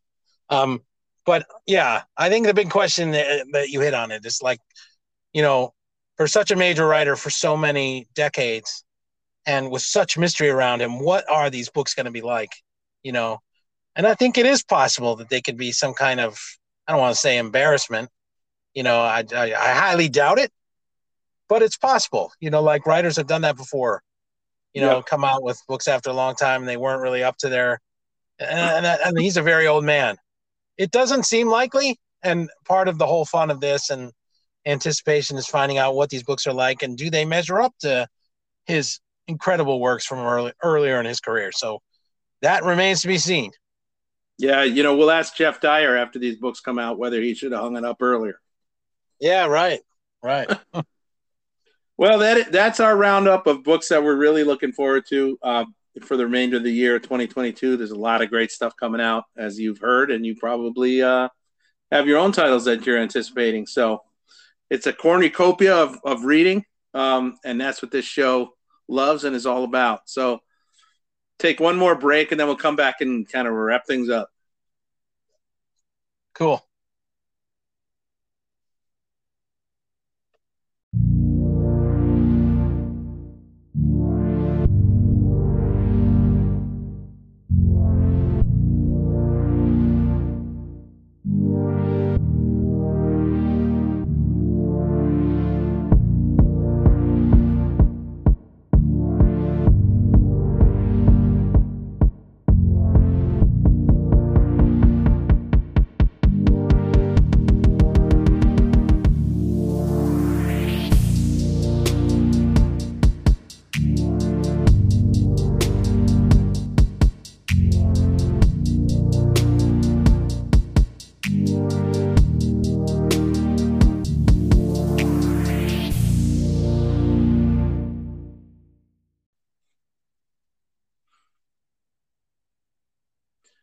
All right, before we close out the show, we typically talk about, what books we have on our proverbial on deck circle. I am not going to discuss mine because it's a book that, as we've mentioned in the show in the past, Jude and I often like to gift books to each other. And if we see a title that we think might be a good gift for the other, sometimes we'll check it out and read it and kind of do our homework. And I'm going to be reading a book that falls into that category, so I don't want to mention it here because I may be giving it to him as a gift somewhere down the line. So I apologize if that's a disappointment to our millions of listeners, but I'm going to pass it over to you, Jude. What do you have coming up on your on deck circle? Well, I'm going to brace myself for a global drop in our listening numbers for people who are disappointed that they don't know what you're going to move on to be reading next. We will try to recover from that. Well, it's interesting. I was not going to mention my title either, but I changed my course on that. Although there is a reason I am reading it that I will discuss with you off the air, just kind of more of a private reason, nothing too heavy. But I'm too excited about reading this book, and I want to know if you've heard of it. I can't remember if I even sent it to you. I think you might have heard of it, but I don't know. So this came up again. It came out 4 or 5 years ago, and I really was interested in it, and then I kind of dropped off my radar. Came back up again out of nowhere, and I found it at a library, and I'm going to read it next. And I didn't tell you about it. It is a non-fiction graphic book. It's like a graphic novel that's nonfiction. And the book is called Seek You. Have you ever heard of this, John? Not so far from your description so far. Okay. I don't really know what it is. Okay, I'm excited to read this, although I think I'm rolling the dice on it. I'm not sure what I'll make of it. The book is called Seek You, and then it has a subtitle called, it's something like, hold on a second. So is that the letters CQ, or is it Seek? Oh, I'm glad you're pointing that out. It's Seek as in seeking some knowledge, SEEKYOU. And okay. The subtitle is A Journey into American Loneliness. And it is a examination of the increasing isolation that people in the United States feel from one another, according to the person who wrote and illustrated this book. And her name is Kristen Radtke, Radtke. And she is, I guess, a person who writes nonfiction graphic books. She had one, and then she came out with this book called CQ. It got a ton of attention. It was on many big top 10 lists of the year. And I don't really know much else about it. It's an examination of loneliness in the United States. I want to correct myself. Sorry, it's not 4 or 5 years ago. It was published last year and had, I know that there's the beginnings of the pandemic were part of this book. So I want to correct myself there. Okay. Anyway, I don't know anything else about it. I just don't know how you take on that subject at all, let alone in the form of a graphic. I keep wanting to say graphic novel, but like illustrated format. And I'm just really fascinated by that idea, and I really want to check it out. My library had it, and that's coming up for me next. To be continued. I have no idea what to expect from this book. So that's what I'm reading next. Yeah, I want to say I vaguely recall the name, but I don't know anything about that book at all. So I'll be really interested to hear what the experience was of reading that book or going through that book, whatever the right word is, because you read it, but you also sort of take it in visually. So yeah, wow. That sounds really, I'm intrigued just by the description. So as I said, I'll be very curious to hear, what that's like. So that's a pretty cool one. And now at the very end of the show, as we always do, we'd like to tease our next episode 53. Jude, do you want to do the honors there?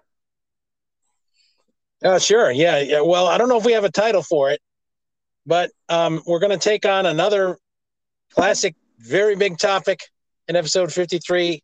And it's one dancing around literally since the podcast began. And we've certainly had many, many, many conversations about this particular genre of literature, which is called science fiction.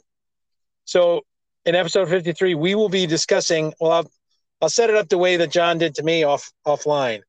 We were talking about our approach to it, and I agree with him. He said, like, if somebody were to come up to us and say, like, what are like maybe the top 3 or top 5 sort of unmissable titles for you guys in the genre of science fiction, that's what we're going to tackle in the next episode.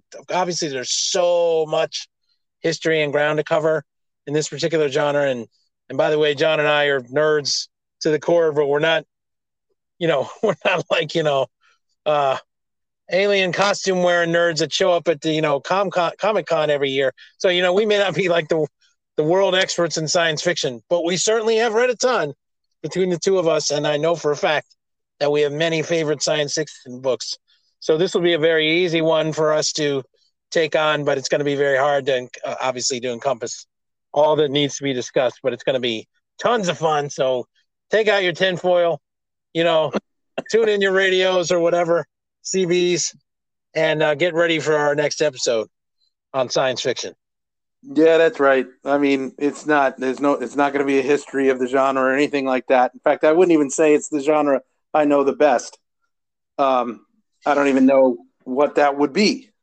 But I, as you said, certainly have read a bunch of science fiction. I know I have some favorites, that some of which are very well known. Some may not be as well known. So we're just going to be going through some of our favorites, and maybe you'll pick up some titles that you hadn't heard of or had been meaning to check out. So that's what's up next, episode 53 in a couple weeks. For now, thanks so much for listening to the Book Exchange podcast. As always, we really appreciate everybody who downloads, streams, tunes in, and listens to us blather about books. So everyone take care. Jude, you do the same. Talk to you again soon.